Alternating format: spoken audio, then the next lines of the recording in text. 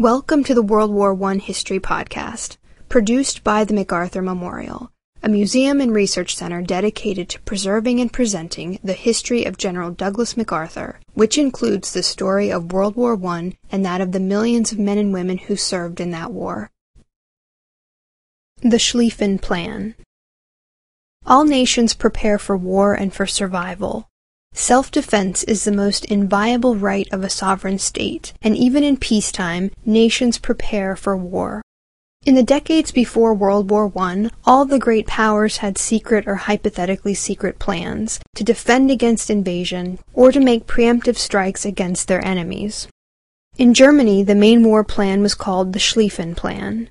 The brainchild of Count Alfred von Schlieffen, chief of the German General Staff from 1891 to 1906, the plan anticipated a future war in which Germany would be surrounded by enemies, France and Russia. A two-front war is a nightmare for any nation, and most go out of their way to avoid such a conflict. The Schlieffen Plan was designed to enable Germany to fight both nations, but to avoid fighting them simultaneously. Even with this plan, though, Germany would be in a fight for its survival.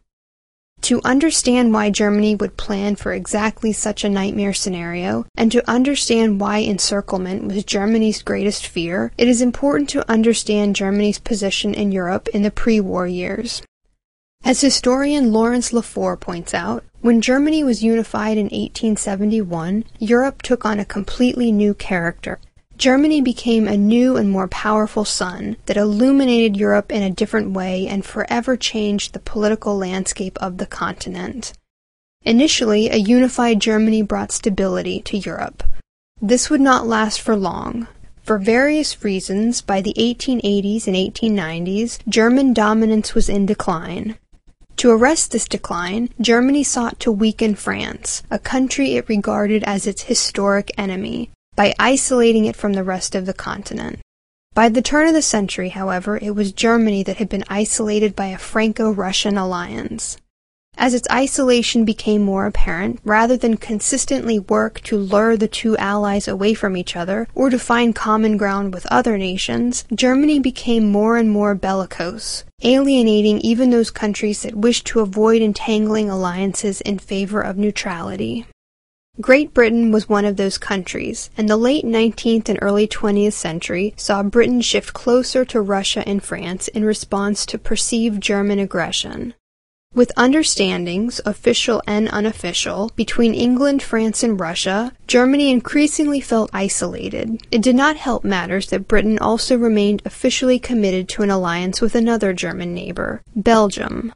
For the Germans, their isolation seemed inexplicable, but for most Europeans, Germany had become something that needed to be contained. Whether due to propaganda, public missteps by Kaiser Wilhelm II, or Germany's aggressive colonial ambitions, it was hard for many Europeans, in the cosmopolitan, gilded atmosphere of the Belle Epoque, to see Germany as anything other than a nation of hard, predatory, uncultured militarists. Thus, on the eve of World War I, Germany was surrounded, facing Russia to the east, and France, and Belgium supported by Britain, to the west. And with the exception of a relatively weak Austria-Hungary and other lesser allies, Germany was friendless.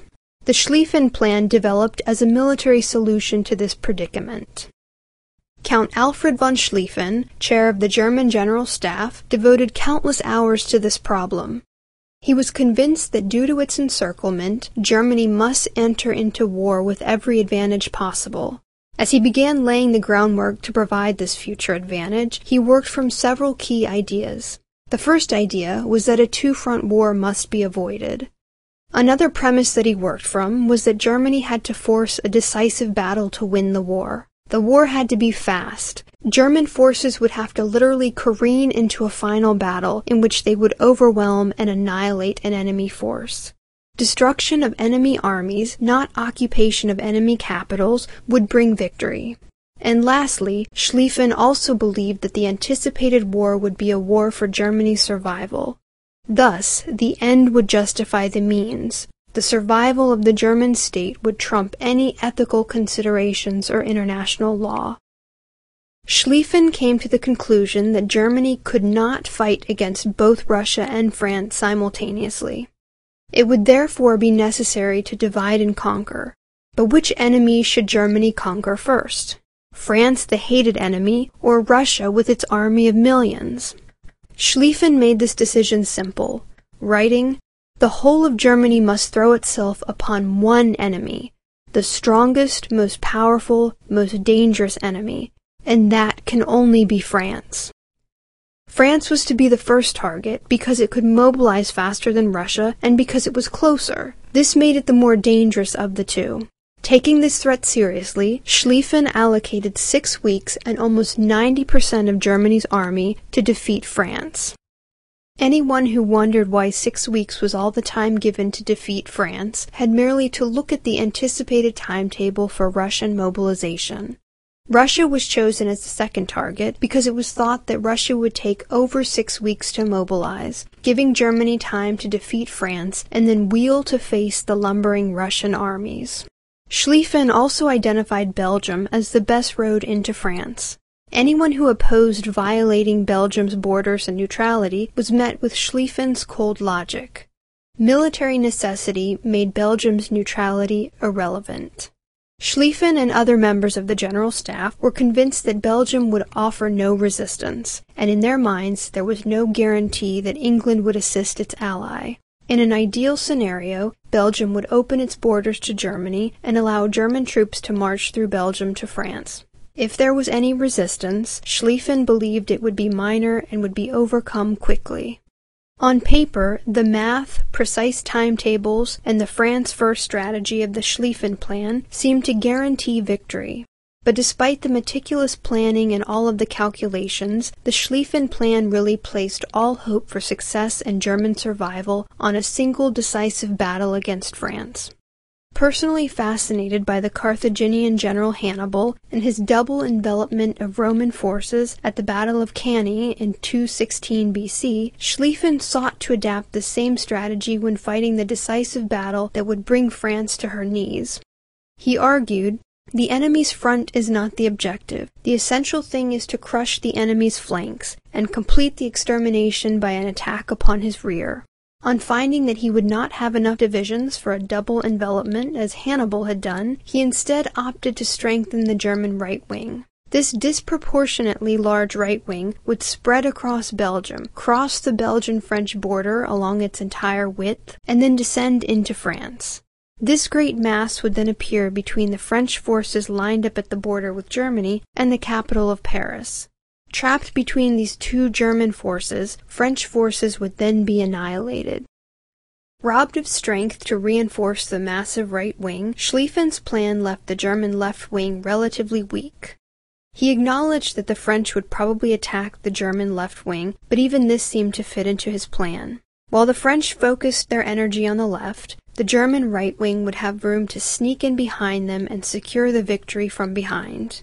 Because of his preoccupation with Hannibal, the lure of strengthening the left wing would continue to pull at Schlieffen's imagination. In the back of his mind, he did hope that the left wing could be used in a counterattack to fully bring about a true double envelopment.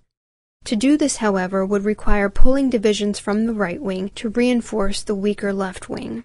He staunchly resisted this move, arguing that the last German soldier in the right wing had to brush the English Channel with his sleeve. The right wing had to be massive for the initial envelopment to succeed. It had to stretch to the Channel so it could sweep up French and potential British expeditionary forces like a broom. Robbing the right wing to reinforce the left would make any envelopment of enemy forces impossible, let alone a double envelopment. Even after Schlieffen retired, he still reminded his successors to avoid the temptation to strengthen the left wing. His mantra by the time he died in 1913 was, "It must come to a fight, only make the right wing strong." Schlieffen's successor, General Helmuth von Moltke the Younger, would fail to follow this advice. Uncomfortable with the weakness of the left wing, Moltke would weaken the right wing to bolster the strength of the left wing.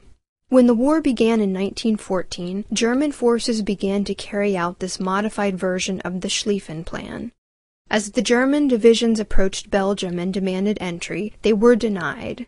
They began to force their way into Belgium on August 4th. For weeks, under the command of King Albert I, Belgian forces held out against superior German numbers. When Belgium did fall, German forces swept into France, encountering French troops and the initial British expeditionary force.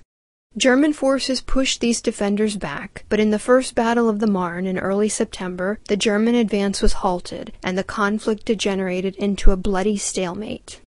Although generals on each side would be slow to recognize this, the time for a Cannae-style decisive victory was past. It was no longer a war of movement in the West. It was a war of attrition. There would be no quick victory over France, and to the dismay of the Germans, Russia mobilized faster than expected, winning some early victories against German forces in the east. Within the first months of the war, the very nightmare the Schlieffen Plan had been designed to avoid had become a reality. For the next several years, Germany would be forced to fight a two-front war. The Schlieffen Plan has gone down in history as a failed strategy. Several factors disrupted the potential success of the plan. The modifications made by Moltke, the surprisingly strong resistance of the Belgians, and the determined defense of French and British forces, ending in the stalemate of the Marne, which forever took the initiative away from Germany.